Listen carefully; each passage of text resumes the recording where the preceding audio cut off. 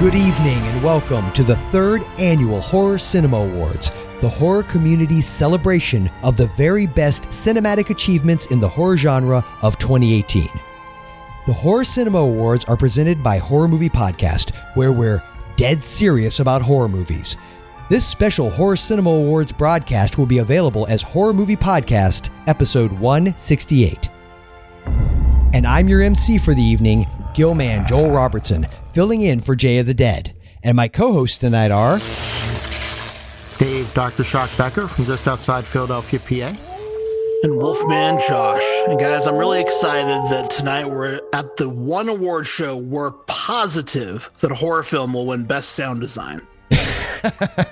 Yeah, right. Good point. Very good point. Before we get started, we also want to thank composer Kagan Breitenbach for our special Horror Awards show theme music and artist Peter Strain for the new Horror Cinema Awards art that he has created for us. All right, before we get the awards underway, let's talk generally about the horror cinema of 2018 and share our thoughts.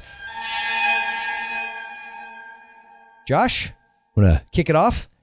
I was listening back to the Horror Cinema Awards show from last year just for technical purposes, and I had said last year that the highs were a lot higher than they'd been other years, but there weren't as many great horror movies as we'd seen the previous year. And this year for me is kind of the reverse of that. I feel like the highs are not quite as high as they were last year, but man, were there a lot of good horror movies this year. And that's kind of how I'm feeling about it. I still think we are in that golden age of horror. I think it's really happening. And I think this is the third or fourth year in a row where there is just an embarrassment of riches with regard to the very high quality of horror films coming out. And we can really be really picky about what we're watching, which isn't always the case as horror fans. I think sometimes we really have to dig through the mire to find those rare gems. And that has not been the case lately. I just feel like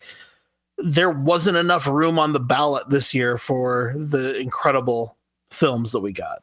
Yeah, I remember in 2016 as a listener, I think it was the 2016 show where you guys may have been doing your top 10 lists and you were having the discussion of, what would 2017 have in store?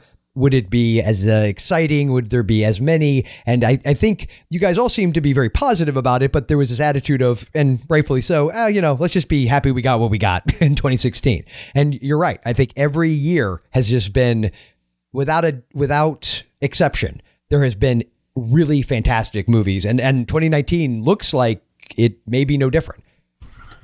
Yeah, I agree. I think one of the things we're learning as we're doing this, as we're going year to year and sort of celebrating the best of those years is that, we're in 2016. Oh, this was a great year. I don't know if 2017 will match up. Oh, 2017 was pretty good too. Let's see what, 2018, we'll see what happens, because you're expecting, I don't know, I guess you just sort of naturally expect, well, maybe one year won't be as strong as the other. But I think that's gone now. I think it's now just genuine, almost joyous anticipation to see what each year is going to bring, because now with streaming, we're getting movies from all around the globe sooner than we had gotten them before, and able to see them within the scope of with the Hollywood movies, with the independent movies, with everything. And it's just absolute anticipation now. Like, we expect each year at this point to be at least, as exciting, as interesting as the previous one. And I can't wait. I mean, I can't wait to see what 2019 holds. And just looking back on the ones from 2018, there really were some great movies. And I was surprised, even as I was going through the films, how many sort of really deep cuts there were, how many ones that I was not expecting anything of, it says Amazon Prime and it doesn't, not highly rated on Amazon Prime. And I watched them like, wow, that was interesting. That was really a fun movie. And all these films, I didn't go in with high expectations that I ended up really enjoying.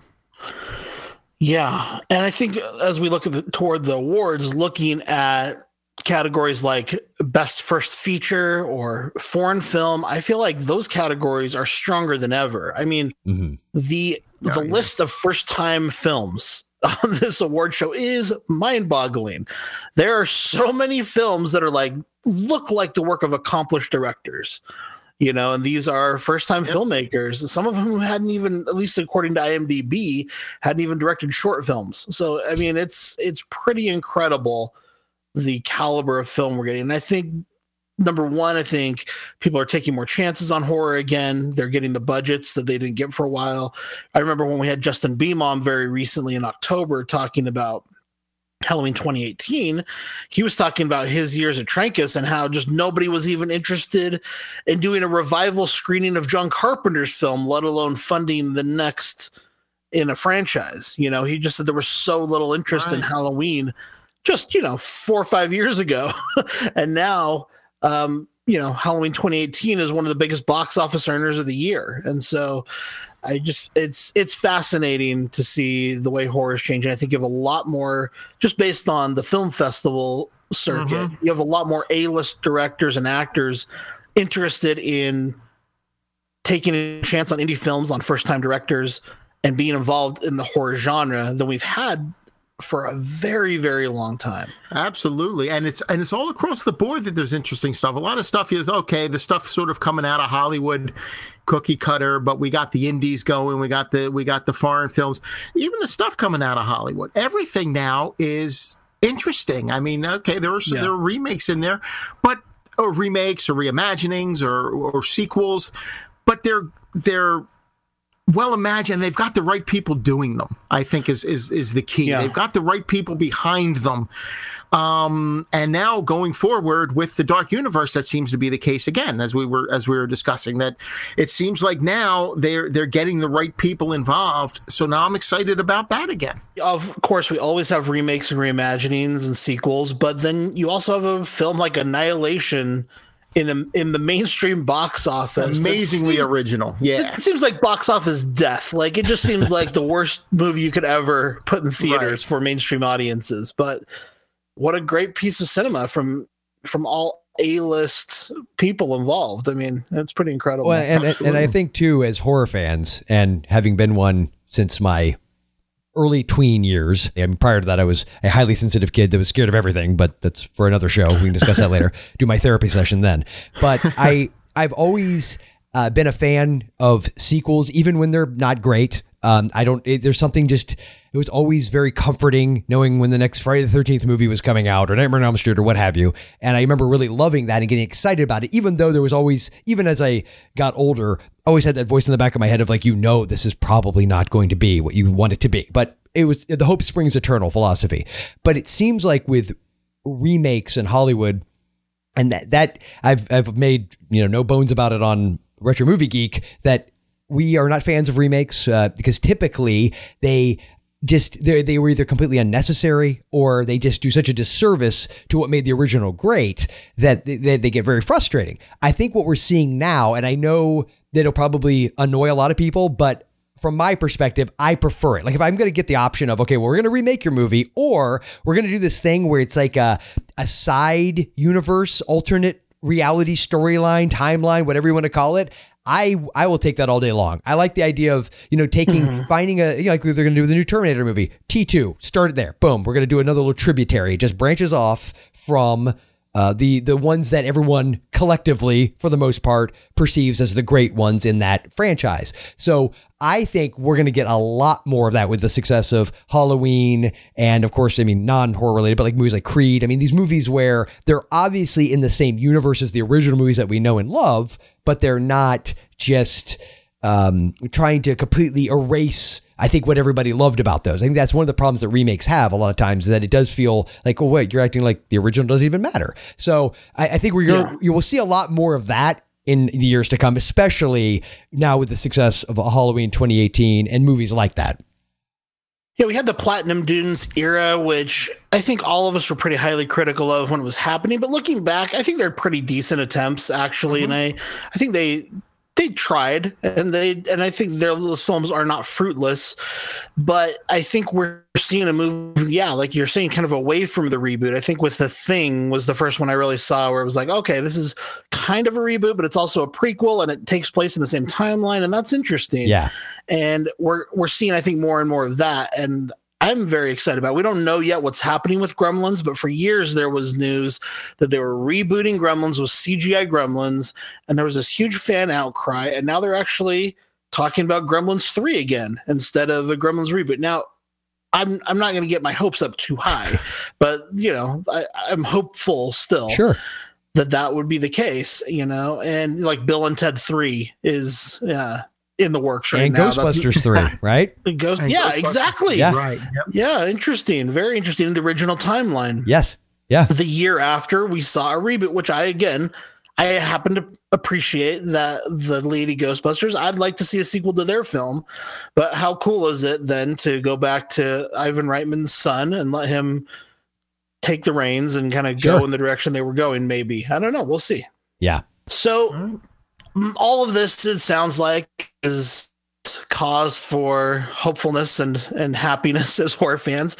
I guess the one thing that was the biggest disappointment to me this year is that following Get Out and The Shape of Water, where horror finally got center stage at the world's biggest award show, that I feel like we had two films at least this year, Hereditary and A Quiet Place, which were on that level and had that caliber of performance and execution. And I'm really, really disappointed that we didn't see Toni Collette recognized and that we didn't see those films recognized at the Oscars or really the Golden Globes, when a lot of the critics guilds and actors guilds did recognize those films. Yeah, I especially for me personally, I loved A Quiet Place. I loved it a lot, but I feel like Hereditary, it has, I don't know. To me, it has Oscar nomination written all over it. I mean, it's just, there's something about the movie that I remember when I first saw it, I just thought to myself, if nothing else, Collette has to get nominated. I mean, if nothing for nothing else, and the fact that it didn't get any recognition is just mind blowing. It's got a little me. Kramer versus Kramer. It's got a little Ordinary People, but it's also brutally horrific. Yeah, right. Yeah, exactly. I agree, and some of the sites I follow when as the Oscar nominations are coming up, some of them that had A Quiet Place, like one of those ones is like leaning either way. It might get, if they go to 10 nominees for Best Picture, A Quiet Place might sneak in there. Of course, they stop at 8. I think they've gone to 10 how many years, or at least 9 or 10 or something. This time they stop at 8. I don't know if they're trying to reel it back because it used to just be 5. Sure. But just enough for A Quiet Place not to get in there. Toni Collette was definitely highly touted. That one, I think, that's a bit of an upset, and I can't see. I've seen all of the Best Actress nominees this year, so I can't compare. But I did see Hereditary, and I did see Toni Collette, and she was amazing. Once again, I don't know that she's given a better performance, and she's a great actress. I don't know that she was ever better in anything than she was in Hereditary. Right. Yeah, I mean, I think it's disappointing on one level. On the other level, it's weird because the Oscars have looked so bad this year on so many levels, with their debacle of getting a host, the debacle of saying they were going to air the best editing and best cinematography during the commercials, and then the huge backlash for both of those things. Yeah. It's kind of like, the Oscars are just wrong this year, basically. It's like the Oscars, they're looking to reinvent themselves, but then they sort of chicken out at the last minute. Oh, we're going to have a most popular film. Oh, well, then that's sort of, you can't do that for this, for that. And so, okay, well, forget that.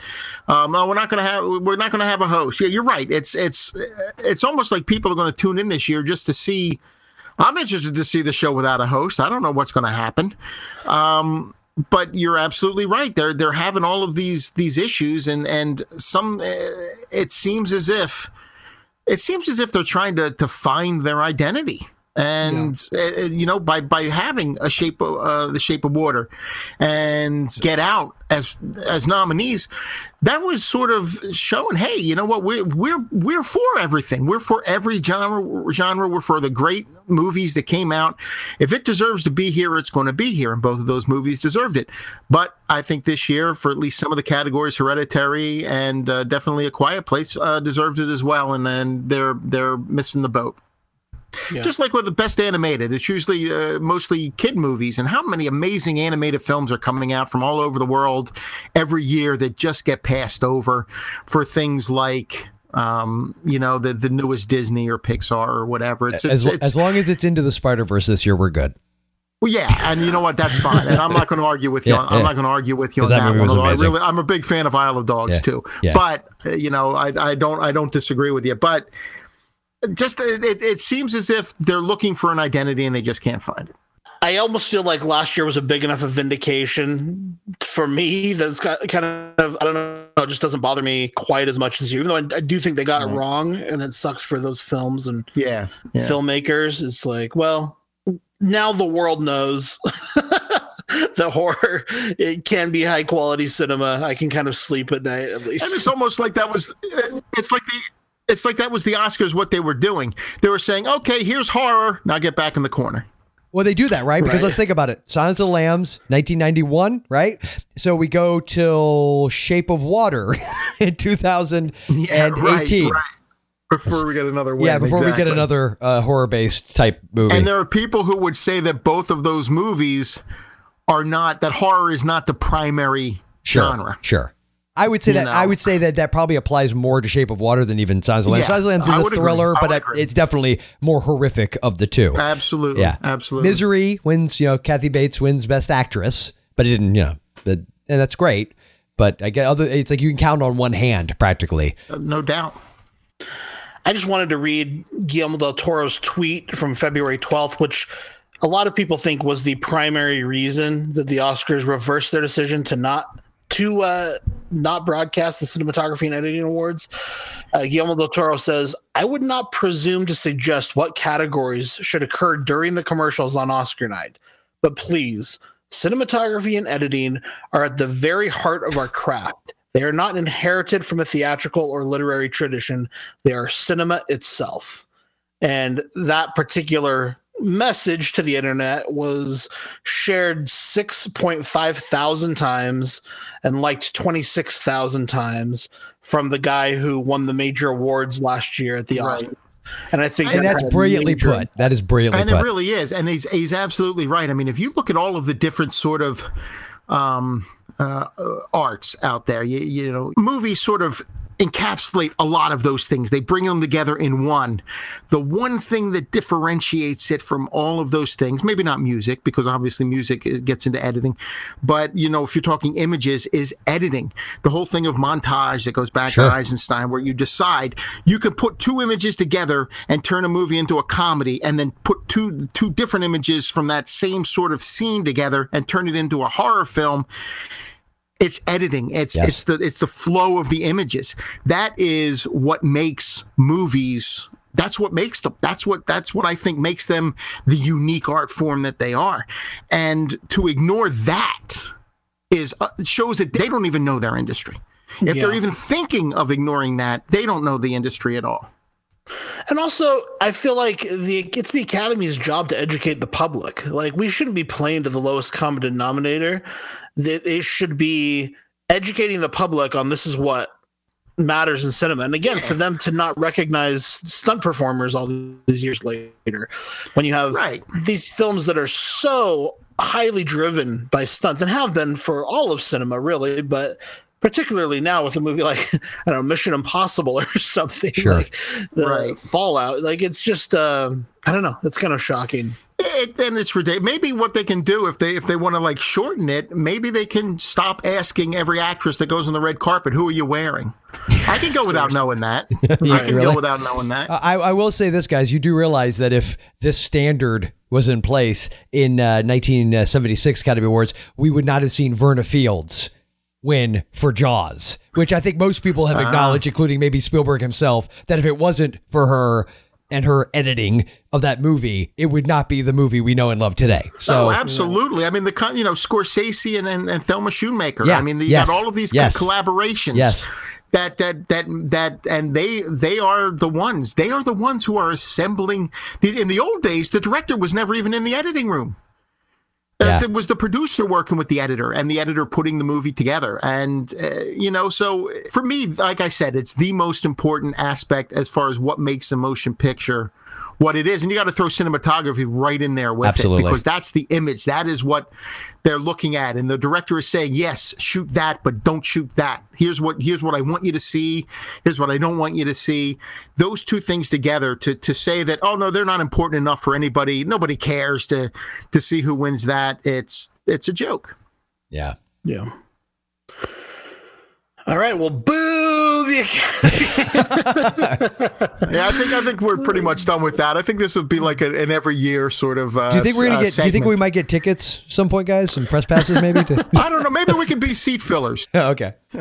We did have some questions from our listeners about gender representation in the awards last year with regard to actor and actress. Of course, like now people just say actor for both male and female, but we're kind of just following the Oscar setup as of now, and we're open to change it in the future. We had kind of a long discussion about this, which we'll put at the end of the show. The other thing I wanted to say about the awards before we got going is that this is not just the same as our top 10 show.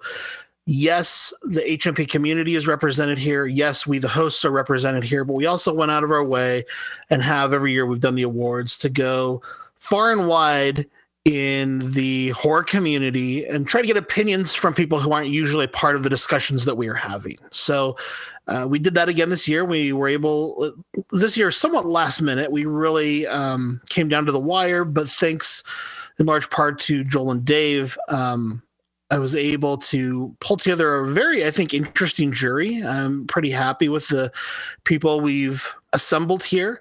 And I think the diversity in the group bears in the votes. I think there were a couple of awards that were very much weighted one way or the other, where there was a clear, decisive winner.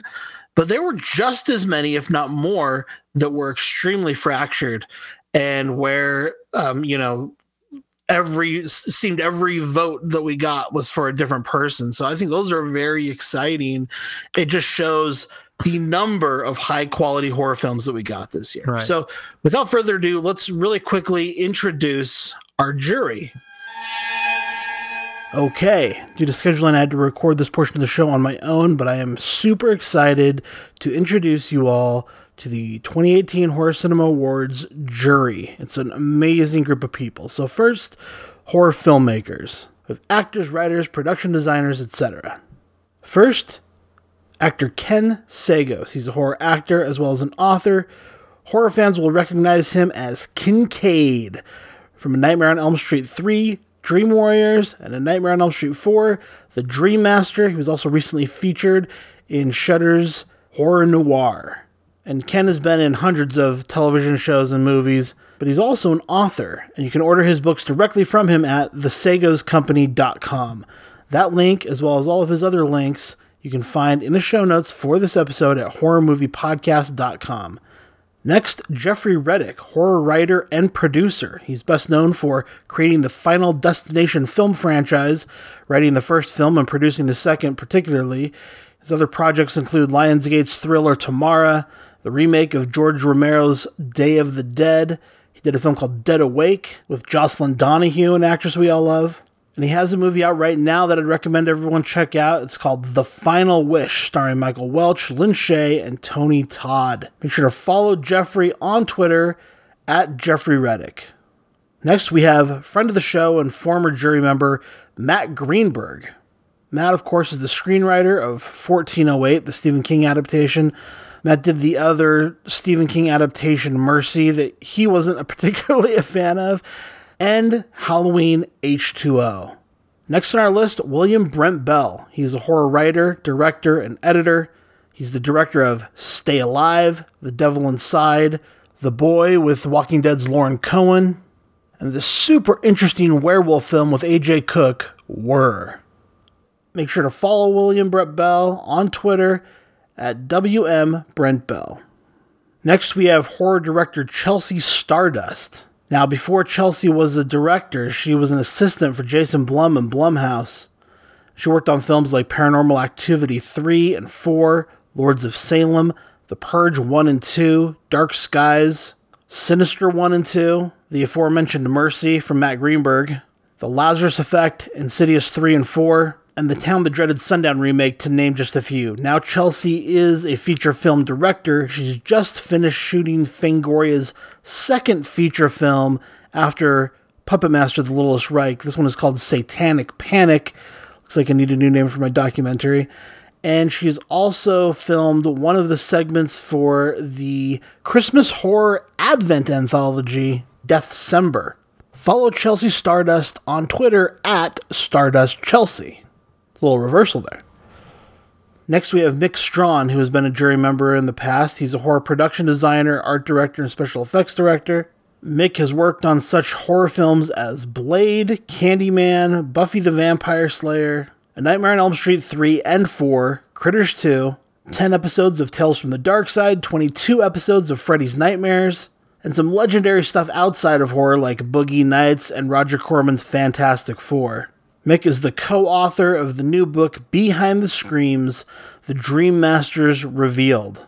So we hope you'll check out Mick's book and support the people who support us. And speaking of supporting us, let's move into the next section here, horror community. These are artists, critics, bloggers, podcasters, etc. And up first we have Ben Scrivens, the horror creator behind Fright Rags, as well as Kimmy Blakenberger Fright Rags. These guys have been super cool to Horror Movie Podcast and our listeners, sending us free shirts to give out every Christmas. You can buy their shirts at fright-rags.com, where they've currently got a 10th anniversary shirt for My Bloody Valentine 3D, as well as enamel pins. This is where we got our Joe Bob Briggs t-shirts, and they've got some really cool Halloween 40th anniversary and Halloween 2018 shirts as well. You can follow them on Twitter at Fright Rags. Their products add so much to the horror community, and we're really happy to have them here as jurors. Next we have Gary Pullen, or Ghoulish Gary. He's a horror artist who's done work for Death Waltz, Mondo, Waxwork, Fangoria, Rue Morgue, just to name a few. And he's donated stickers and pins and things to our listeners both here on Universal Monsters Cast in the past. Gary's super cool. You can check out his website and his book, Ghoulish, The Art of Gary Pullen. And you can follow him on Twitter and Instagram at Ghoulish Gary. And again, Gary's links as well as everyone else's links are in the show notes at horrormoviepodcast.com. Next, we have another artist who's also been a juror before. It's Travis Thalligant, or IB Trav. He's the artist behind The Lost Mysteries, the Scooby-Doo images with horror icons. He's really funny, but he's also done a lot of other awesome horror art and mainstream art, and he's just a lot of fun. If you follow him on Instagram or Twitter at IB Trav, you can also buy things from his store at Big Cartel, Society 6, or Redbubble. Or go to his website, ibtrav.com. Again, all of that stuff is in the show notes. Up next, we have Jonathan Barkin, who's a horror writer, critic, and editor. You can read Jonathan's work at dreadcentral.com. He's also in acquisitions for Dread Central's new horror distribution arm with Epic Pictures, Dread Presents. Make sure to follow Jonathan on Twitter at Jonathan Barkin and read his work at Dread Central. Next, we have one of the most exciting writers working in horror today, Anya Stanley. She was a juror for our very first Horror Cinema Awards when she wrote for Vague Visages and 52 Weeks of Horror, etc. Since that time, she's become a writer for Birth Movies Death, Dread Central, Collider, Daily Grindhouse, and Fangoria. Make sure to follow Anya on Twitter at BookishPlinko. You won't regret it. Also, an amazing follow on Twitter is at The Horror Chick. That's Heather A. Wixom. She's a horror writer and editor. You can read her work at dailydead.com. You can also get Heather's book, Monster Squad, celebrating the artists behind cinema's most memorable creatures. Now, it's just not in reference to the movie Monster Squad, but all of horror's greatest monster designers. Next, we have Hammond Chamberlain, who's an old friend of the guys at Retro Movie Geek, and we had a chance to meet Hammond. He stopped by the Salt Lake City meetup event for Movie Podcast Network. Super nice guy. Hammond does a few music podcasts, including Beyond the Playlist, one you have to check out. You can follow Hammond on Instagram and Twitter at jhammondc, and check out all of his links at horrormoviepodcast.com. Next, we have the entire cast of Attack of the Killer podcast. The four hosts, Insane Mike, we've got Jason, Tad, and Andrew. Follow them on Twitter at AOTKP and attackofthekillerpodcast.com. We've got links for all of these guys individually at the website at horrormoviepodcast.com. We go way back with these guys to the Horror Palace days. We also go way back with former listener and now podcaster Hugh Lloyd of the Undead Wookiee Horror Podcast. Hugh's a super nice guy and a great podcaster. Follow Hugh on Twitter at The Undead Wookiee. An old friend of the show, the original Creepsher, Greg Morgan, a.k.a. Gregomortis, from Land of the Creeps. Make sure you check out the old HMP episodes with Greg when he helped us cover the entire 80s slasher film movement. He also shows up on our Halloween franchise reviews and some other shows. We love Greg here. You can follow him on Twitter at Gregomortis and on Instagram at Gregomortis666. Now we move into our next category, horror scholars, authors, and educators. First up, we have horror author Jeff Strand. Watch for his new book, Ferocious, out February 27th. He's also got a great novella called Cold Dead Hands, and a paranormal home invasion novel called Sick House, and a funny-looking book called The Greatest Zombie Movie Ever. Looking forward to checking that one out. Make sure you follow Jeff on Twitter at Jeff Strand. You can find him at jeffstrand.com. We have our old friend, Dr. Carl Cederholm, a.k.a. Carl of Cthulhu. He's an H.P. Lovecraft, Stephen King, Edgar Allan Poe, and Shirley Jackson scholar and educator at Brigham Young University. You can get Carl's book, The Age of Lovecraft, at Amazon. You can hear Carl on a lot of our HMP episodes, like H.P. Lovecraft 101. He was on the It episode, he was on the Heavy Metal Horror episode, and many more. Follow Carl on Twitter at Carl Cederholm.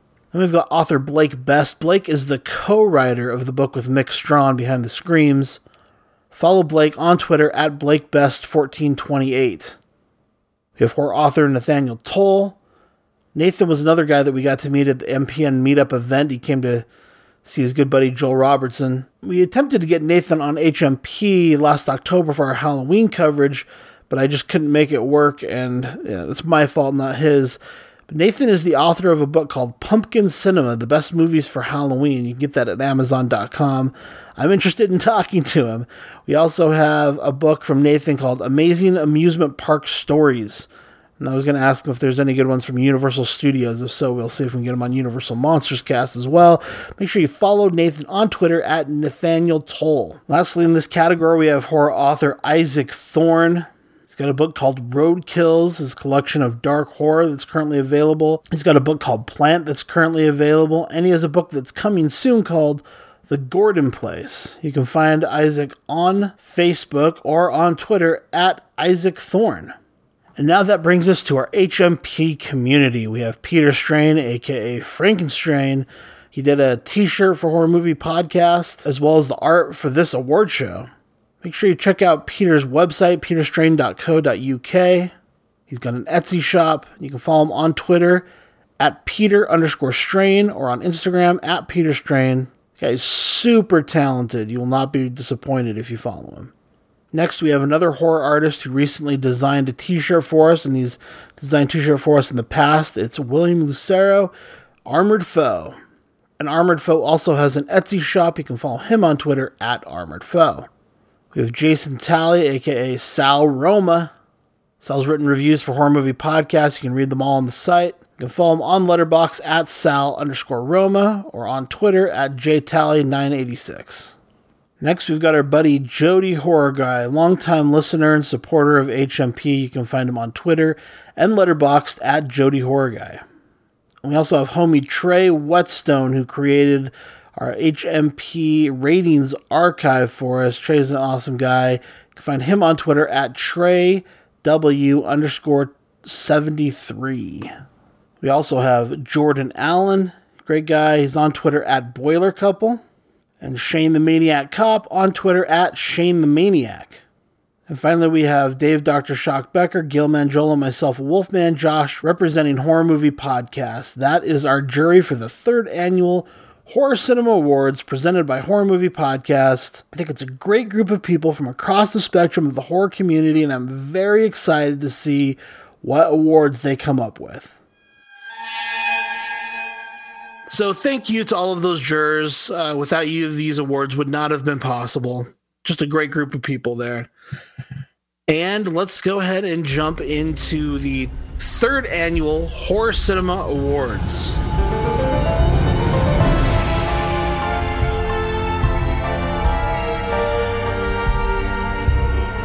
right. So, Gilman Joel here with the first category. We've got Best Actress in a Leading Horror Role.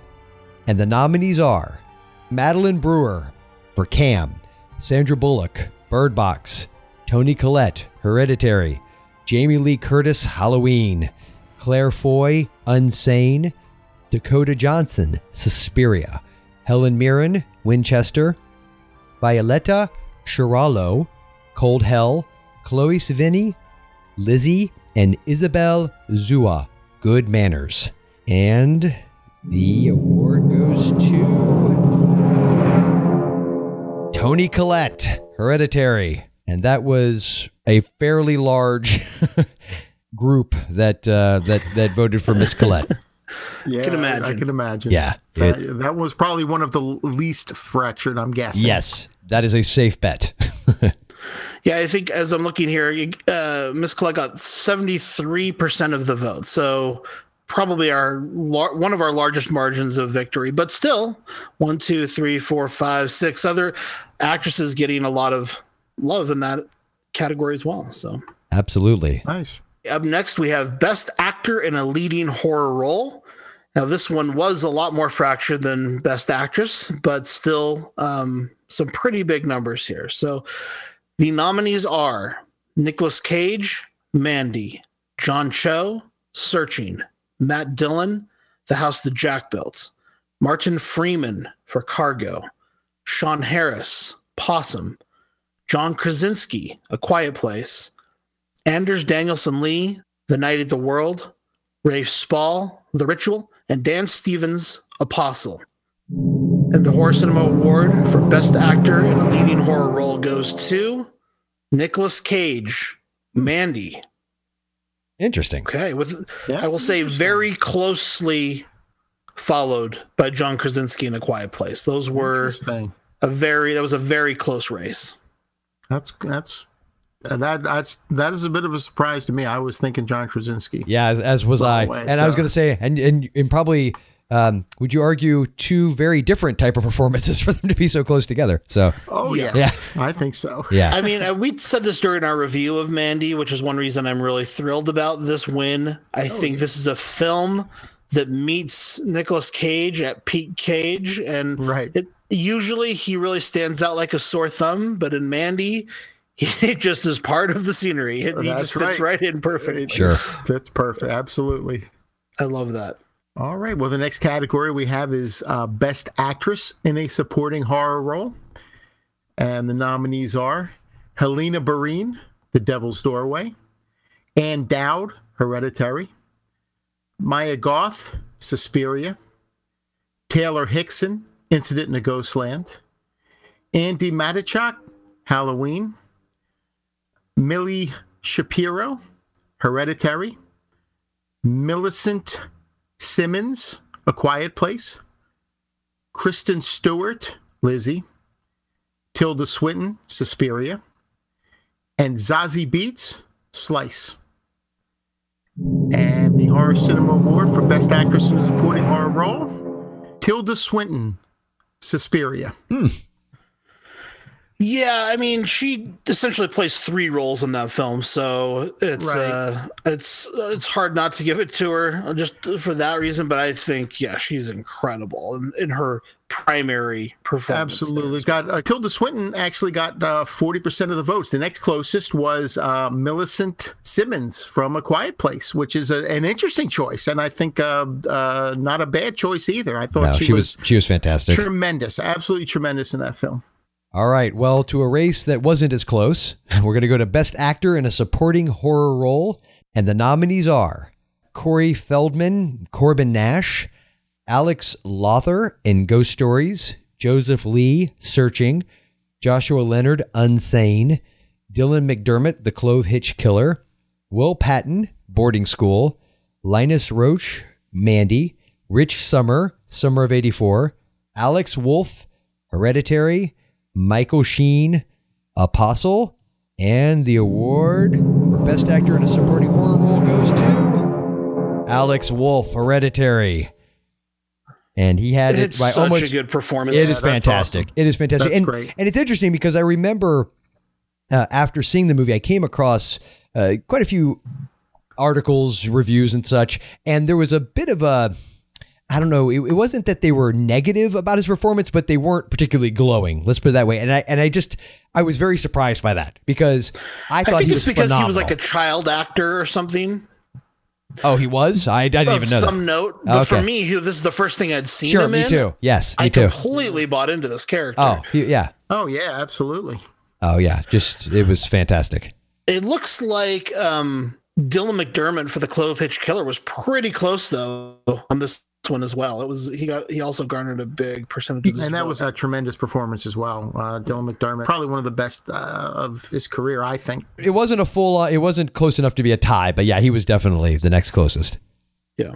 Our next category is Best Original Horror Screenplay, and the nominees are Peter Apperlow and Clay Staub, Devil's Gate; Scott Beck, John Krasinski, and Brian Woods, A Quiet Place; Justin Benson and Aaron Moorhead, The Endless; Gareth Evans, Apostle; Mike Flanagan and Jeff Howard, Before I Wake; David Frayne, The Cured; Pascal Laugier, Incident in a Ghostland; Juliana Rojas and Marco Dutka, Good Manners; Brian Taylor, Mom and Dad; and Boaz Yakin, Boarding School.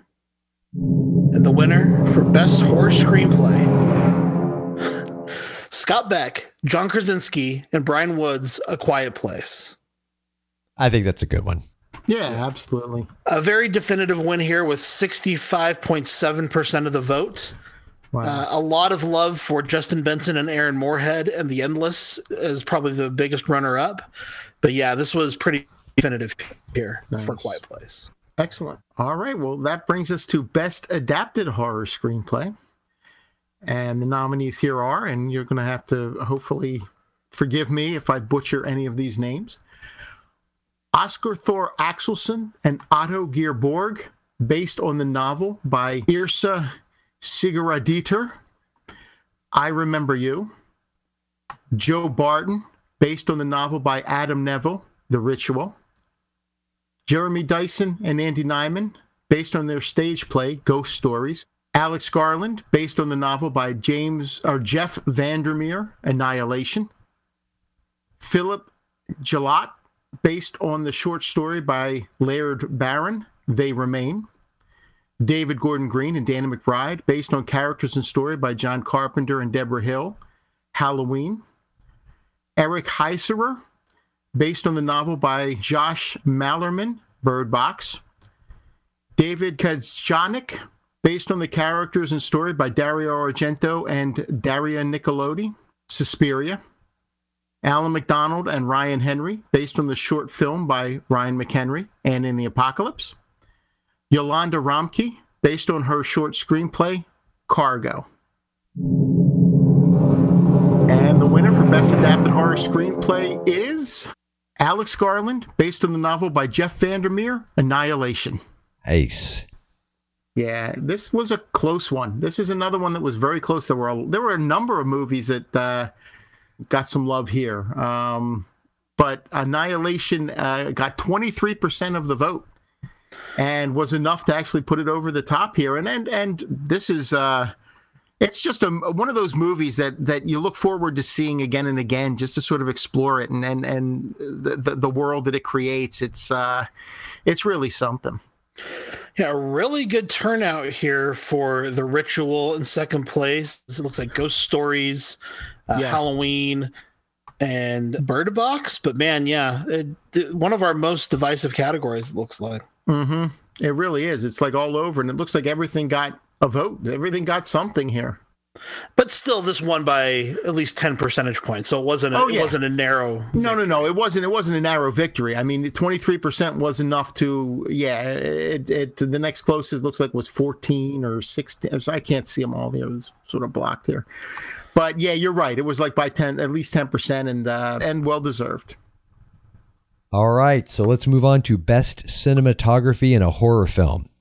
And the nominees are Stefan Duccio, Upgrade; Matt Flannery, Apostle; Rob Hardy, Annihilation, Robrecht Hyvert, Revenge, Benjamin Loeb, Mandy, Sayambo Mukdeeprom, Suspiria, Pawel Porgozelski, Hereditary, Andrew Shulkind, The Ritual, Michael Simmons, Halloween, Jeffrey Simpson, Cargo. And the award, Best Cinematography in a Horror Film, goes to Benjamin Loeb, Mandy. Yeah, that's hard to argue with the visuals of that film.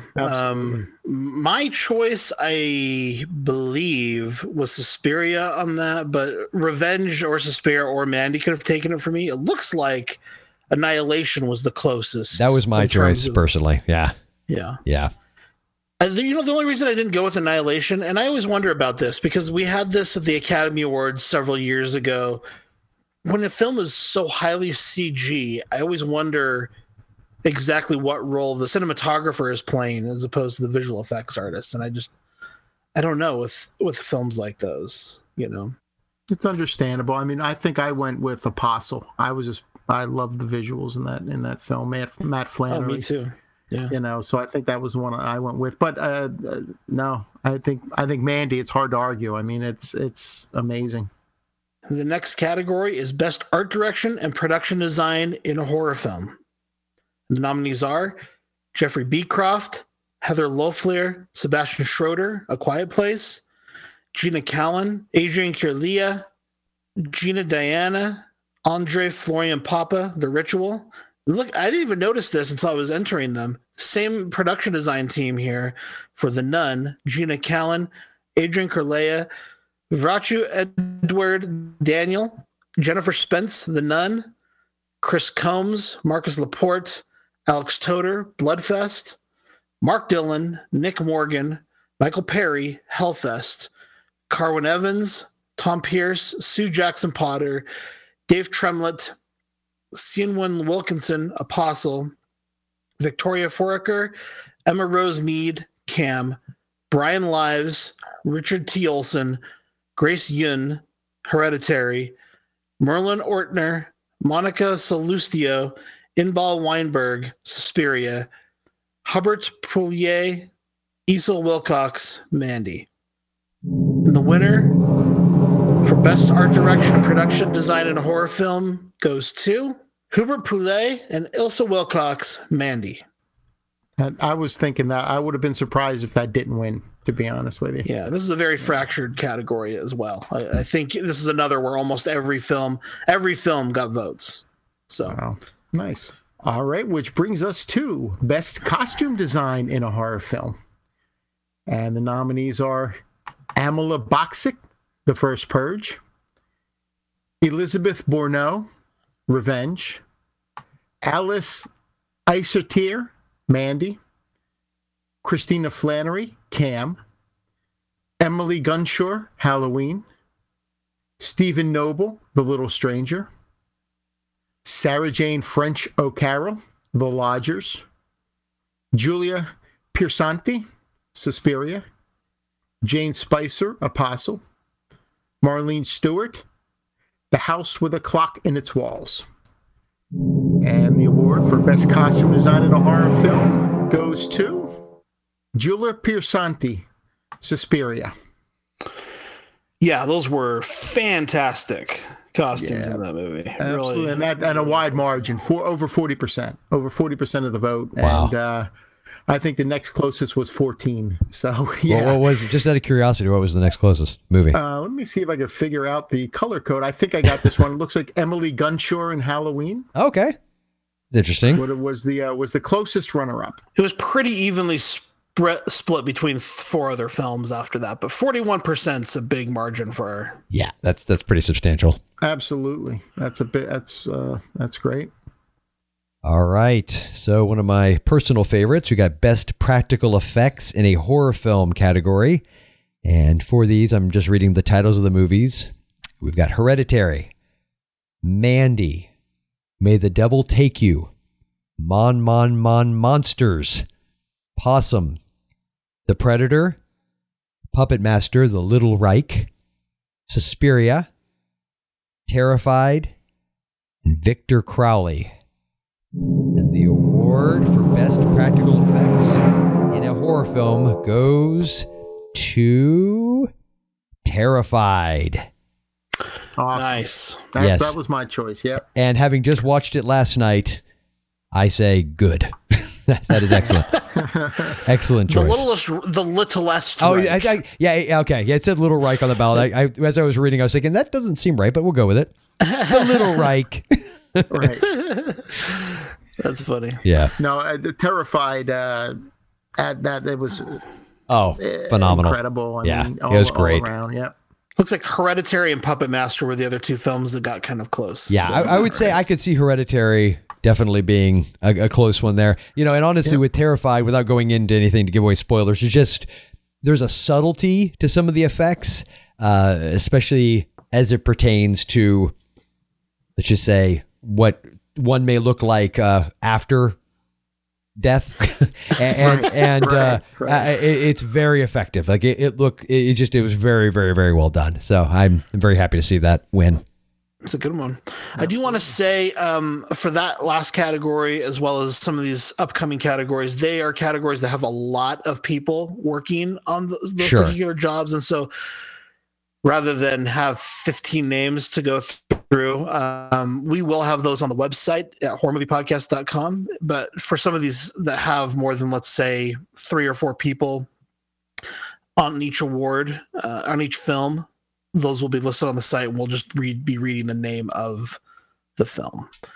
Having said that, best visual effects in a horror film, this is CGI, and the nominees are A Quiet Place, Annihilation, Before I Wake, The Cloverfield Paradox, The Endless, The Meg, Overlord, Predator, The Ritual, and Searching. And the award for best visual effects in a horror film goes to Annihilation, with again a pretty commanding percentage of the vote there. I can see that. Absolutely. I think that's what I voted for. Yes, as did I. Yep. Well deserved. Excellent choice. All right. Both of my co-hosts got a little break from the names. I'm not quite there yet. For the next category, best editing in a horror film. Can I interject real quick, Dave? Important to note. Sure. We're not doing this during a commercial break. Continue. Oh, yeah, right. Yes. No, we're doing this. Yes. We're doing this live during the show. Good. As I mispronounce these names, you might want to turn on the TV and watch a commercial. But here we go. Let's give it a try. And the nominees: best editing in a horror film, Andy Canny, Upgrade; Lionel Cornestein, Terrified; Arlfin Kwunk, Satan's Slaves; Daniel Garber, Cam; Guillaume Girard, Yvonne Thibodeau, Devil's Gate; Lucian Johnston, Jennifer Larn, Hereditary; Nicholas D. Johnson, Will Merrick, Searching; Nisa Lee, Monsters; Christopher Tellefson, A Quiet Place; Mark Towns, The Ritual. And the Horror Cinema Award for Best Editing in a Horror Film goes to Christopher Tellefson, A Quiet Place.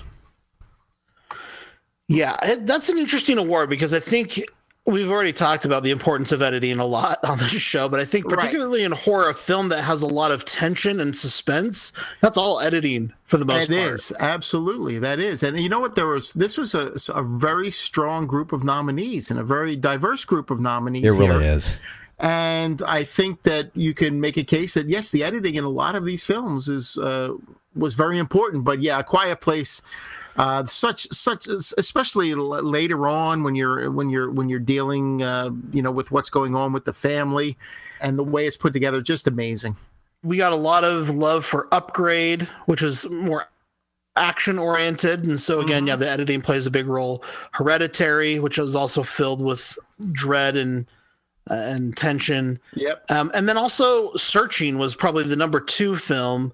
And although this is very different than all the other films listed, I do think it's a very interesting example of both visual effects and editing because it's a film that takes place entirely on screens, and those screens are, for the most part, completely created by the filmmaker in post. And so when directing the actors on set, he would say, okay, now the cursor's going left to right. Now follow it across the screen and click. And then he had to have all of that in his head. So not only is that great directing, but then to go back in and post and create all of that CGI effect and the tension through the editing, very interesting process. And I think I'm excited to see that it got the second spot here, I guess. Yeah, that's great. Yeah, I feel like awesome. either of those movies are deserving of best. A lot of the movies on this list are, but I think those two being at the top is definitely. And again, A Quiet Place, it did win by close to 10 percentage points, so it's a definitive win. Okay. Right. All right. Well, we now move on to best sound design in a horror film, and we have A Quiet Place, Annihilation, Cam, Mandy, The Nun, Overlord, The Predator, The Ritual, Suspiria, and Upgrade. And the winner, best sound design in a horror film, surprising no one, is A Quiet Place. Right. It's interesting. So many scenes without sound. Which makes the ones with sounds stand out that much more. Yes, and just the level of intricacy required. To your point, Dave, about the scenes without talking, let's just say, every scene, of course, has sound in it, but it's just those little ambient sounds and the sounds around them, and just having to really play with that. I think, this to me is a bit of a no-brainer. I mean, this movie earns that. Well, and again, it is the only nomination for a horror film at the Academy Awards this year, so I would be surprised if it didn't do as well as it did here, which it looks like it did pretty well, right? It was a major. Yes. You just had it up and I made it go away. There it is. It's it was by a lot. I think 52, almost 53%. And the next highest would appear to be Overlord with just under 12%. So it's a pretty substantial 40-point swing. Okay. Well, staying in the realm of sound, let's move to Best Original Score in a Horror Film. And the nominees are Nathan Barr, The House with a Clock in Its Walls, Jeff Barrow, and Ben Salisbury for Annihilation, Jean-Philippe Bernier and Jean-Nicolas Lupi, Summer of '84. That's also known as the band La Matos. John Carpenter, Cody Carpenter, and Daniel A. Davies, Halloween. Nathan Matthew David and Ludwig Göransson, Slice. Ben Lovett, The Ritual. Johan Johansson, Mandy. Arya Prayogi and Fajar Yuskamel, Apostle. Colin Stetson, Hereditary. Fernando Velasquez, Marrowbone. And Tom York, Suspiria. And winner for Best Original Score in a Horror Film is John Carpenter, Cody Carpenter, Daniel A. Davies, Halloween. My vote. That was my vote. I am not going to see John Carpenter's name on something and not vote for it. There's going to be an inherent bias. Let's just admit it right now. Exactly. Yeah. And again, I think this was a very strong category. I mean, there were some extremely good scores this year. Absolutely, yeah. And from a lot of masters as well. Like we're talking about Johan Johansson and Tom York from Radiohead, among some classically trained composers who turned in incredible work this year. But yeah, it's hard in a horror cinema award to not vote for John Carpenter, who decisively won at 48.6% of the vote. The next closest would have been Tom York with Suspiria at 17%, or Johan Johansson with Mandy at 14%. So majorly crushed the competition with 48.6% in Halloween. And it's and the thing that makes that particular score really great is that obviously there's a lot of familiar themes in it, but it's still, he did something different with it. Even the Halloween, the theme, it has, he did enough to it to make it different, but not so different that it felt like, well, no, that's just not right. You know, it was really effective, and it gave us enough of, I think, what I, as a Halloween fan, was looking for in the music, being so familiar and having a bit of a throwback quality to it. But there's enough other stuff throughout that whole score, having listened to it several times now. It's just really a great score. And it's just, I'm always happy with John Carpenter's scores. So I admit my bias. And if you like that kind of 80s throwback digital sounding music, and you haven't heard it, two lesser seen films, I would highly recommend checking out the scores for both Summer of '84 and Slice. Those have some really cool kind of electro scores. Yes. Awesome. All right. That brings us to Best Horror Soundtrack. And the nominees are Anna and the Apocalypse, All the Creatures Were Stirring, Mandy, The Night Eats the World, Suspiria, and What Keeps You Alive. And the Horror Cinema Award for Best Horror Soundtrack goes to Anna and the Apocalypse. It's hard to not have Best Horror Soundtrack when you're the only horror musical in the given year. Right. But you know what? I liked these nominees. This was a pretty diverse, and we're seeing some new titles here. All the Creatures Were Stirring, What Keeps You Alive. What Keeps You Alive? The original song in that movie was so effective. There's a scene early on where one of the characters is playing the acoustic guitar and singing to her wife, and man, that is so effective, particularly within the context of where the movie goes. Exactly. That's I think the strength of that. But no, I love to see that one nominated and got some got some. Well, let's put it this way: All the Creatures Were Stirring looks like it got a little bit of love there too.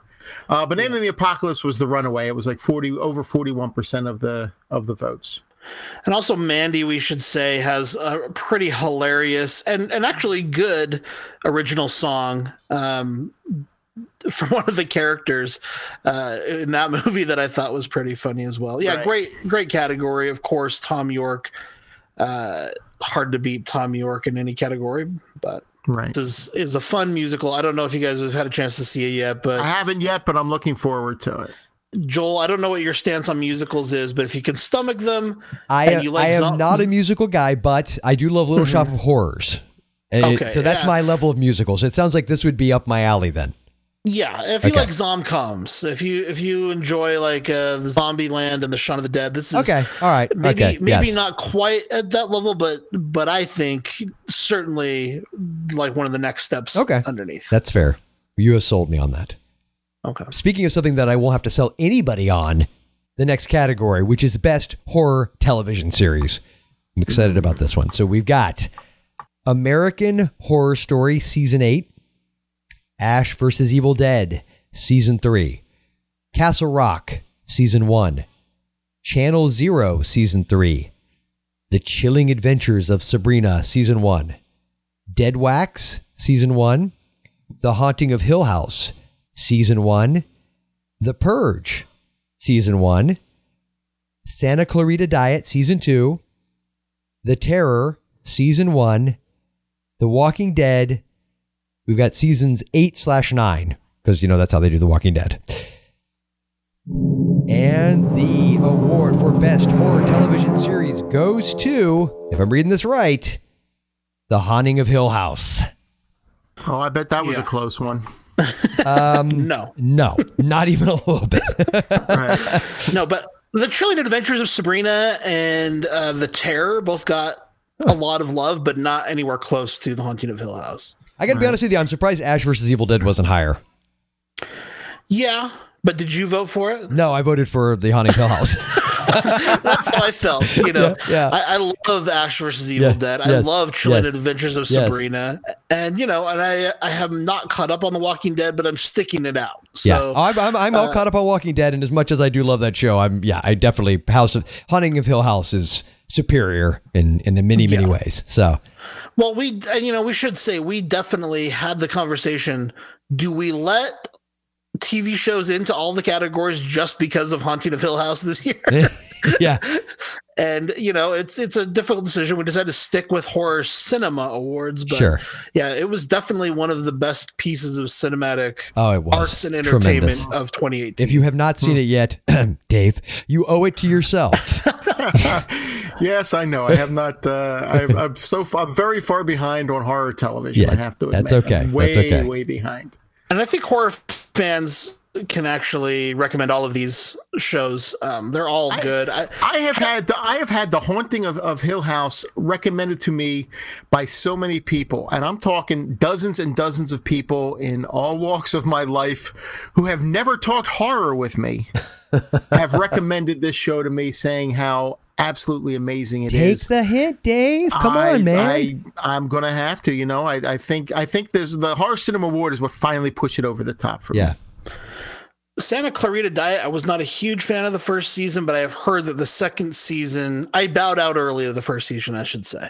But I heard it got better, and I heard that the second season was like a major breakthrough for the show. Oh, well, that's good to know. I actually really liked the first season and just haven't had a chance to watch the second season, so I'm actually glad to hear that. Yeah. And I've only heard from you on Castle Rock, Joel. But I am mixed on Castle Rock. That's a whole other discussion. Okay. But eventually, Dave doesn't watch a lot of horror TV, but eventually when we do our Evil Dead franchise review, we are going to force Dave to at least watch one episode of Ash vs. Evil Dead. I know. I want to watch as many of them as I can. I know the one to make him watch, too. It involves a morgue and a cadaver, and that's all I'm saying. Right. Yeah, I know the one you got to watch. All right. No, I'm going to try and catch up on all of them for that. Definitely. Next to the awards, we move on to a very exciting category for me each year. It's the Breakout Horror Performance, celebrating the people who kind of maybe came out of nowhere. We didn't necessarily expect to see, but they blew our minds anyway. Okay. And so our nominees this year are Madeline Brewer, Cam, Sandra Escancina, Veronica, Ella Hunt, Anna and the Apocalypse, Noah Jupe, A Quiet Place, Matilda Lutz, Revenge, Jabril Nantambu, Halloween, Charlie Plummer, The Clove Hitch Killer, Luke Prale, Boarding School, Millicent Simmons, A Quiet Place, and Jovian Wade, The First Purge. And the winner of Breakout Horror Performance is Millicent Simmons, A Quiet Place. Yeah, you can't argue with that. Excellent. That's a great choice. Although, if I'm not mistaken, isn't he like a little kid in Halloween? Yes. He was fantastic. I loved him so much. I think everybody loved him. I agree. There's a lot of strong. I mean, there's Matilda Lutz in Revenge. I mean, there's some great nominees here. But Millicent Simmons nearly won Best Supporting Actress, and I think Matilda Lutz could have been on that list, but didn't quite make it this year. But yeah, some really impressive stuff here. Millicent was definitely worthy of this award with her performance. It was fantastic. And I was a latecomer to Cam, and I heard Dave and Jay discuss it on the show, and it hadn't looked like my cup of tea, but they kind of talked me into seeing it because I'd heard so many rave reviews about it, and they, I don't know, they saw it differently, and so I wanted to kind of see it for myself. And Madeline Brewer was really shockingly good in that movie. And she was. Absolutely. It's ultimately a thriller, but to take that world and bring it into a mainstream film and sell it so well, I think it was well executed on every front, but particularly Madeline Brewer. Absolutely. All right, next up, I got the draw of the night with Best Horror Ensemble. So sit back as I introduce you to 732 of my closest friends.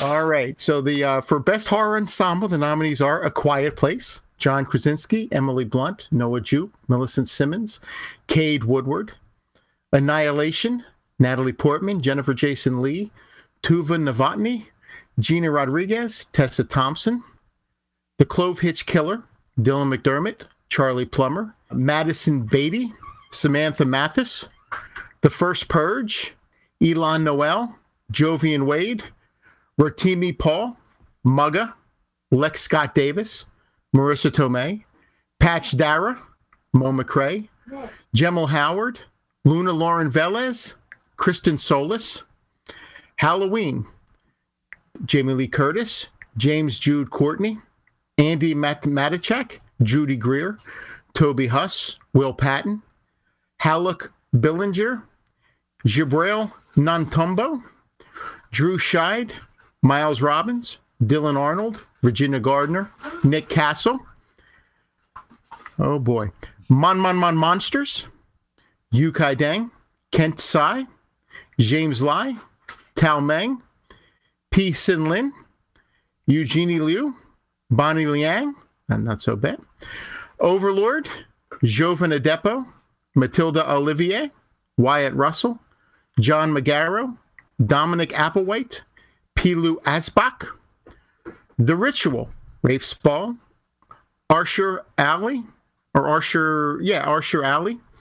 Robert James Collier, Sam Troughton, Summer of '84, Graham Forshear, Judah Lewis, Caleb Emery, Corey Gruder Andrew, Tierra Scoveby, Rich Summer, and Terrified, Maxi Jlone, Norberto Gonzalo, Elvira Oneta, George L. Lewis, Damian Salomon, Augustin Ritano, Giulietta Valina. And the Horror Cinema Award goes to Summer of '84, with the list of 32 people I mentioned. Great. That's a great award. Yes. I think that, and especially when you get into ensemble, I think that's well deserved. It was close. I mean, there were others that were close to it. A Quiet Place was right up there. Extremely close to A Quiet Place, we should say. Yeah, very very close to A Quiet Place. But Summer of '84 is the winner, best horror ensemble, and rightly so, I think. Now, Dave, as you got to the last movie, I realized, I remember what we did last year. He only read the names of the winner movie, and we didn't read all of the names of all the rest. Now, there's a little something I could have for next year. 15 minutes ago. Yeah, perfect. That's great. All right. Well, it's out there. So everybody got mentioned tonight. That, or Josh went back and edited you saying all this. Right. Yeah. Maybe. All right. So ready to go to best foreign language horror film. I'll read the title, the country of origin, and the language. So we have The Third Eye. It's Indonesia, and it's in Indonesian. Cold Hell is an Austria-Germany production. It's in German. Good Manners is Brazil, France, and Germany, and it's in Portuguese. I Remember You is Iceland, and it's in Icelandic. May the Devil Take You is from Indonesia, and it's in Indonesian. Mon Monsters is Taiwan, and it's in Mandarin Chinese and Standard Mandarin. The Night Eats the World is from France, and it's in English, French, and Norwegian. Ravenous is from Canada, and it's in French. Revenge is from France and Belgium, and it's in French and English. Satan's Slaves is from Indonesia and South Korea, and it's in Indonesian. Terrified is from Argentina, and it's in Spanish. And Veronica is from Spain, and it's in Spanish. And the award for Best Foreign Language Horror Film goes to Terrified.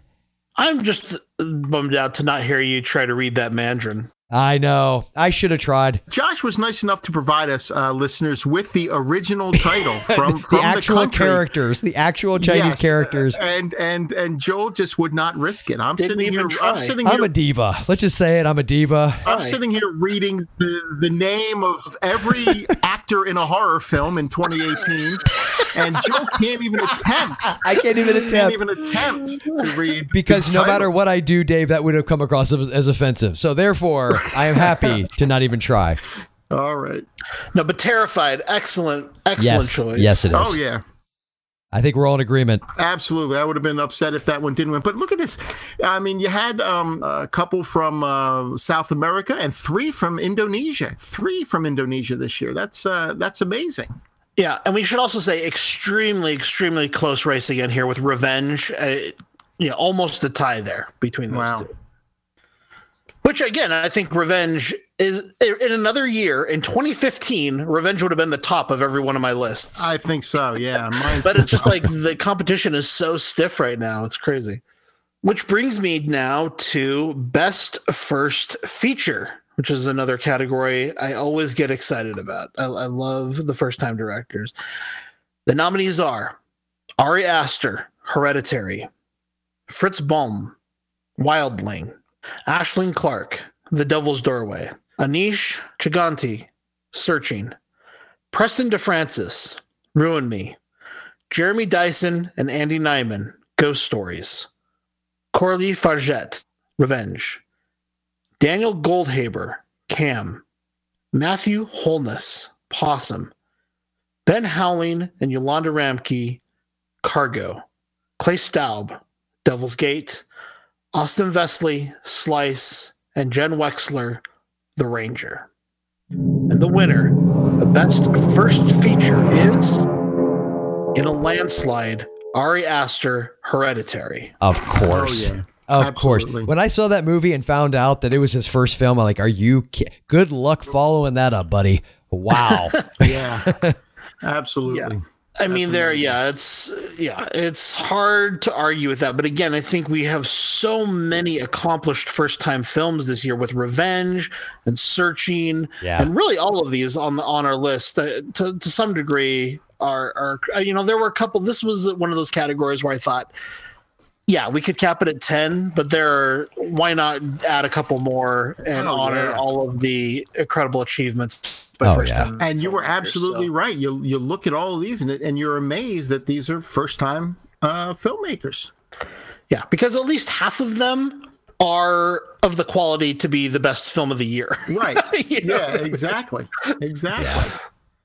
Pretty impressive.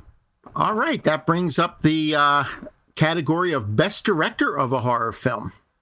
And the nominees are Joko Anwar, Satan's Slaves, Ari Aster, Hereditary, Anish Chaganty, Searching, Panos Cosmatos, Mandy, Gareth Evans, Apostle, Alex Garland, Annihilation, David Gordon Green, Halloween, Luca Guadagnino, Suspiria, John Krasinski, A Quiet Place, Damien Rugna, Terrified, Lars von Trier, The House That Jack Built. And the winner of Best Director of a Horror Film is John Krasinski, A Quiet Place. Not surprising, although it was very close with Ari Aster in Hereditary. But John Krasinski in A Quiet Place got 40% of the overall vote. Yeah, I could see that. Yes. Absolutely. And especially I feel a lot better about it with Ari Aster having gotten the best first-time filmmaker. I think that feels really good to have both of those represented. Absolutely. They're both coming away with absolutely. But back to your guys' point, if you look at this whole list, I mean, all of these movies are so capably done that it's tough. It's really a hard decision to even make. Because even a movie like Searching, but going back to that, because I just saw that recently, finally, and even though it is all that it's screen life, just the level of the point you made earlier, Josh, about him having to keep all that straight of what would go where, because the effect of the emotional beats are sometimes contingent just on seeing the little ellipse from a text message, show up and then go, just to know to do that, and to just the timing and just everything. It's incredible. So, you can't take it away from Krasinski. I mean, I loved Quiet Place, and I'm super happy that he got it. So that's great. Yeah, and it's definitely more mainstream accessible than Hereditary, although I think, to your point earlier, Joel, I think Hereditary is maybe the film that feels like more like an Academy type of film. Yes. To me, like A Quiet Place is one like Get Out, where people will come to horror because of A Quiet Place. People who never thought they would watch a horror movie it's a gateway drug. It's a great gateway drug. Yes. Yeah. Yep. Agree with that 100%. All right. You guys ready? You ready for the final category? All right, here we go. We have got the best horror film of 2018. And the nominees are A Quiet Place, Annihilation, Bird Box, The Endless, Halloween, Hereditary, Mandy, The Ritual, Suspiria, and Terrified. And the award for Best Horror Film of 2018 goes to A Quiet Place. Interesting. Wow, yeah, I was expecting Hereditary, Me too. to be honest. And with you. and if I'm being honest, that was my vote. Yeah.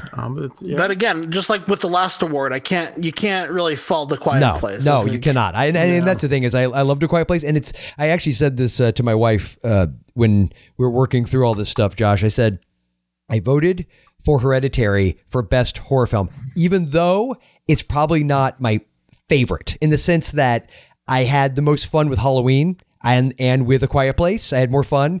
Hereditary, I don't know if I'd use the word fun. But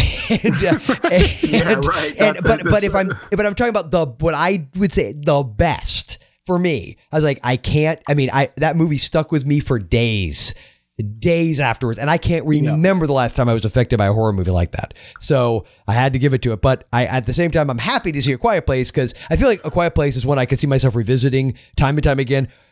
Hereditary, I'm not saying I'll never see it again, but it definitely is going to take some effort to want to go back there. You're not going to say, "Oh, here's a good rainy day movie." Yeah, pop some popcorn and right. Well, for me, A Quiet Place was another film from this year that really did stick with me as much as Hereditary, and in a much more pleasing way.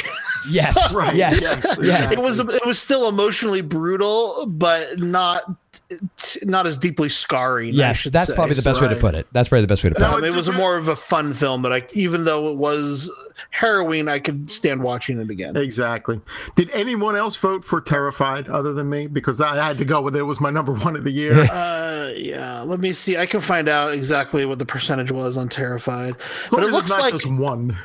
Yeah, so just looking at these divisions here, it looks like Krasinski won Best Director 40% to 34.3% over Ari Aster. Okay. And then A Quiet Place won Best Picture 38. It was 38.2 for Quiet Place, 35.3 for Hereditary. And it looks like the next highest, which is way down there, is Halloween at 5.9%. Oh wow!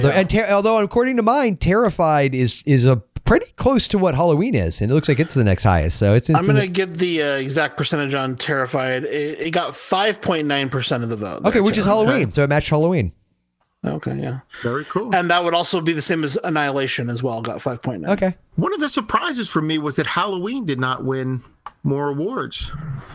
Yeah, I think it is one of those things, just like when we talked about Ash versus Evil Dead, you think, well, yeah, I loved Halloween, but how am I not going to vote for exactly this thing? That was what I almost because I actually probably saw Halloween the most in the theater of all these. And when I get to go to the theater, it gets better and better with each passing year. As my kids stop being quite as young, I can start to get away and go to more and more movies. Halloween, I ended up seeing 3 times in the theater. So I loved it. I loved it. It probably, as on a personal level, is my favorite of the year.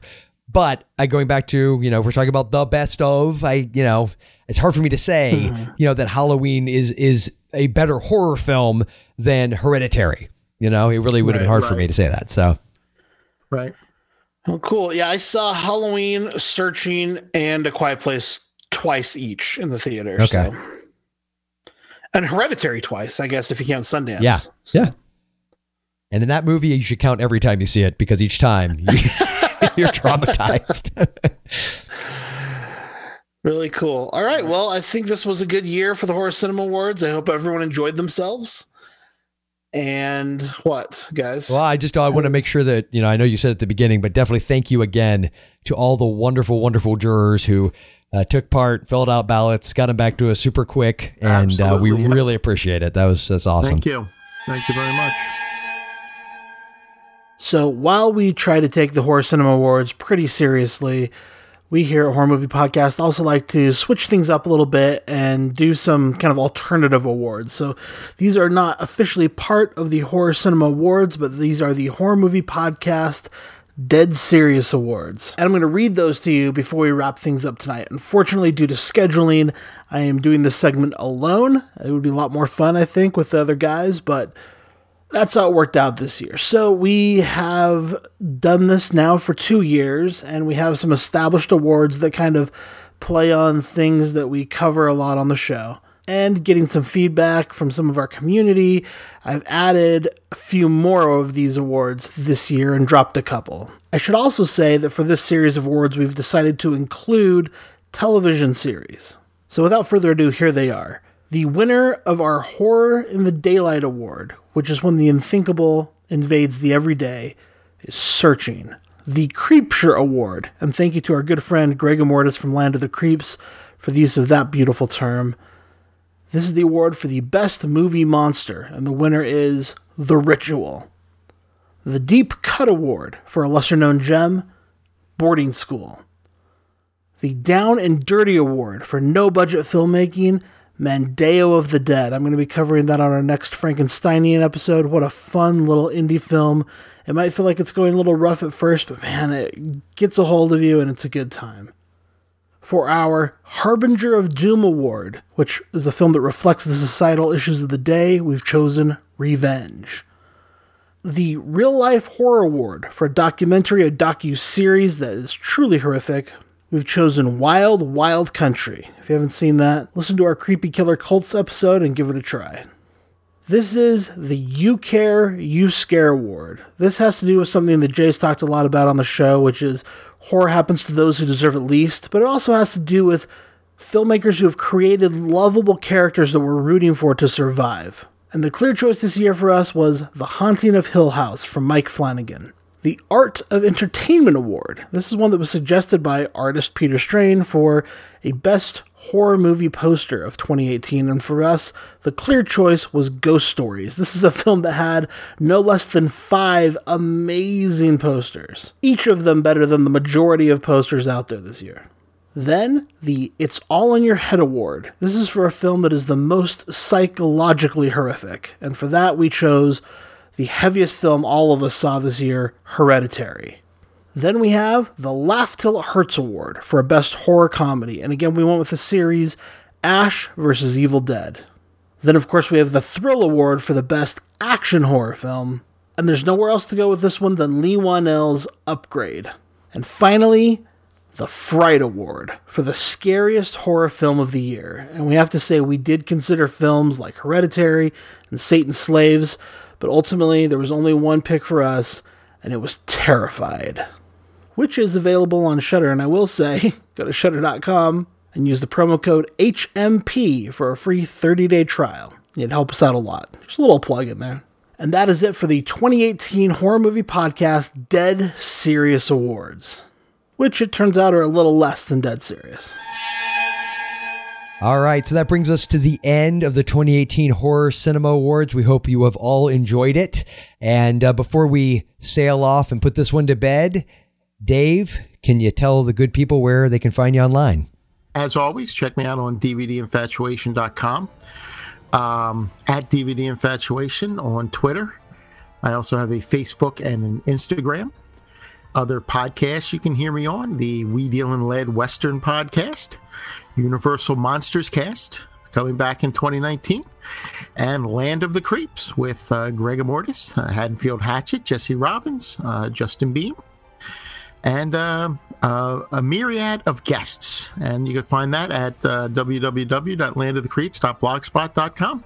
And Josh, how about you? You can find me on social media at Icarus Arts. That's on Twitter, Instagram, Facebook, Letterboxd. So connect with me on there and we'll have some good times. I also wanted to give a shout out to one of our listeners, Jake Parker.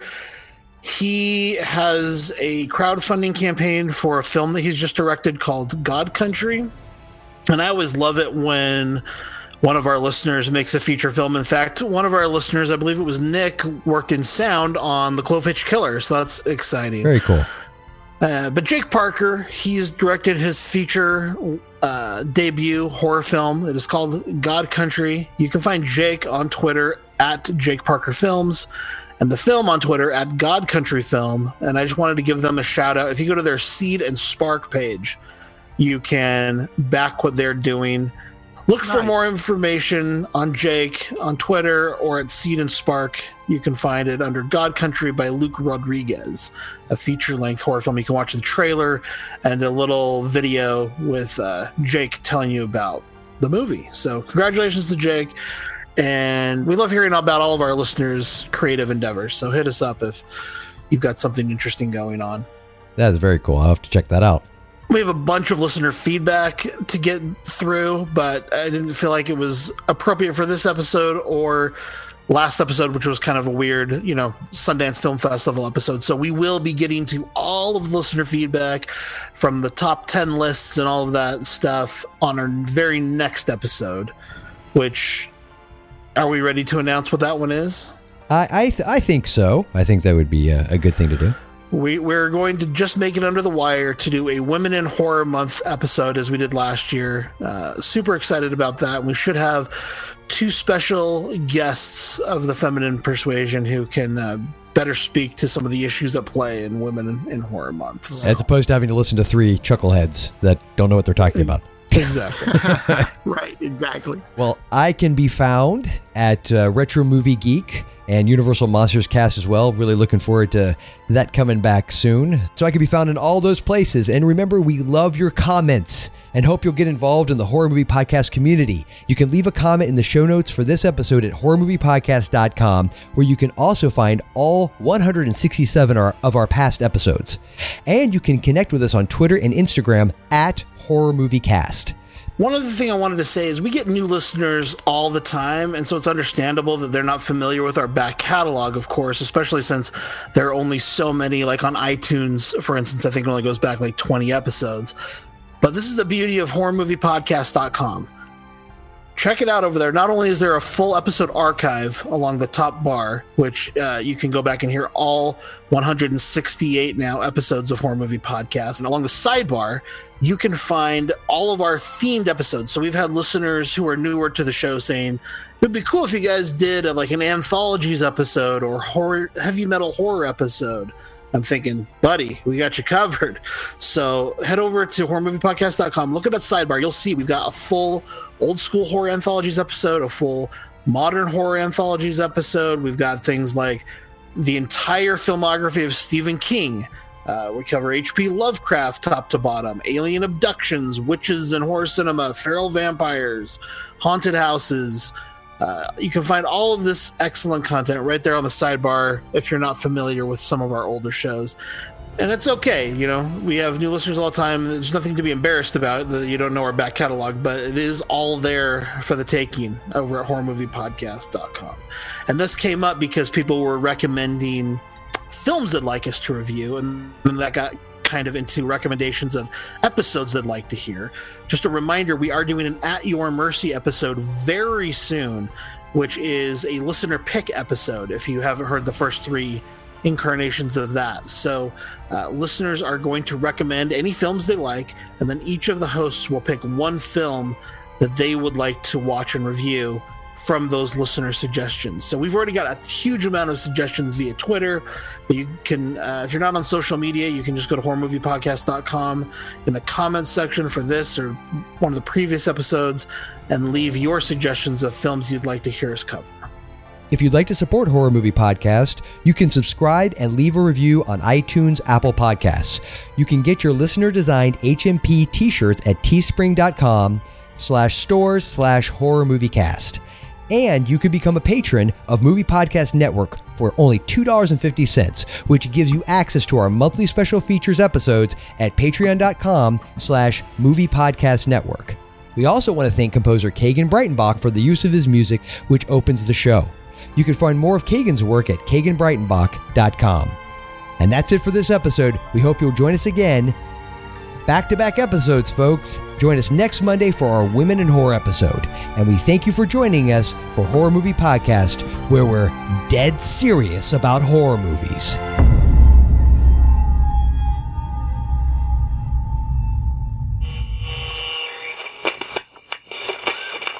There are a couple couple of things I wanted to address. For those who are familiar with the show from last year, we did have a couple of requests to go gender neutral on our first two categories, or first four categories, I should say. When we talk about best director, why we don't talk about best female director or male director, we just talk about best director. Why then do we separate the performers? And for me, I mean, I kind of almost want to go, I would say, let's do a best female director category. For me, it's not saying that they are lesser than by pointing out that they're females as opposed to males, or that they can't play on the same field. What it for me is doing is to allow more nominations. And so that's kind of why maybe the world is changing so quickly with the younger generation seeing things very differently than my generation, which is only a little bit older in my mind. But I think, I just feel like maybe when the world pushes us a little bit further, if it keeps going that direction, maybe we'll see that. I guess the MTV Movie Awards got rid of Best Actor and Actress and just has Best Performance. That's fine. I mean, I kind of see that as our big breakout role, although that does tend to honor younger performers. But for me, I just want to honor as many people as possible. And so for me, getting rid of Best Actor or Actor would really hamper the amount of women who were recognized. And the reason is because very few good roles are written for women in Hollywood. And so men, it's just as a fact, get better roles. And so oftentimes have more flashy, interesting performances because women are relegated to the role of. And we'll see that in the nominations this year, and they're done very well, but they are often just the girlfriend or the mom or the wife. And a lot of our best actress nominees this year did play a mom or a wife or a girlfriend. There's nothing wrong with those things. Those are wonderful roles to fill as well as part of your identity. But we just know Hollywood doesn't write well for women. And so for me, I just wanted to address that, I guess, up front, and just say that's why, even despite getting a couple requests last year, we didn't change that category, because I think it's important to recognize as many women as possible and men as possible. I think there are just that many good performances. And I kind of, like we talked about the Academy capping the award, the nominations at 8. We had done that in the past. This year, I kind of went to 10 on everything. And then even went further because we had so many strong nominees, especially for a category like first time director or breakout performance or foreign film. I just thought, let's just honor all of them that were quality. They're just giving them that proverbial nod, even if they don't win, I think matters. So that was my thinking. Do you guys have any thoughts on that? I would agree with your sentiment. And I also agree with the thought that says, in a perfect world, we could have Best Actor and have, 5 or 6 nominees, and it's a nice blend of genders. But I think, to your point, my concern would be is year in, year out, we would get Best Actor, and there would be an inherent, meaning male, and there would be a bias built into it when you have this mix. And especially if you look at our list, you got, like you said, 10 in each category. You're talking about 20 different actors. So yeah. My concern would be that there might even be a subconscious bias depending on who's voting. You know what I mean? I feel like that could come into play potentially. And I think that leaving it with this delineation between the two, to your point, it really does open it up to where we're making sure we honor as many people as we possibly can. I think it also comes to intention. I don't think the intention is to be exclusionary in any way, shape, or form by doing it this way. So I agree with your sentiment. And I think that, for me personally, as somebody listening and viewing, I get a lot of out of it being done this way. I could see, though, why somebody makes the argument that says, hey, can we, make it gender neutral and just honor the craft of acting. I totally get that. I think there's a lot of validity in that argument. Yeah. I just think that for the purposes of this and for, laying out these awards, I think I agree very much with that idea of giving it to as many people as we possibly can. And we might just be old. And there could be that too. And so we're just used to how things. That's true too. Well, that's a valid argument. I feel like this is the way it's been. Yeah, So, I'm not even trying to make that argument, by the way. So we're clear. I'm not making that argument. No. I'm not either. Yeah. I'm just kind of saying that may be playing unconsciously into. Sure, and a lot of people make that argument, and a lot of people that's how they argue it. Sure, but yes, in a perfect world, yes, I agree with you. I agree with what you're saying. It should just be best performer, and but I don't know that and for the reasons you have stated, I don't think we're quite there yet, and I don't know that it's a bad thing. But yes, in a perfect world, I think best performer that would be great. But there are certain problems with that. Oh. Okay, so that's what we have to say about it.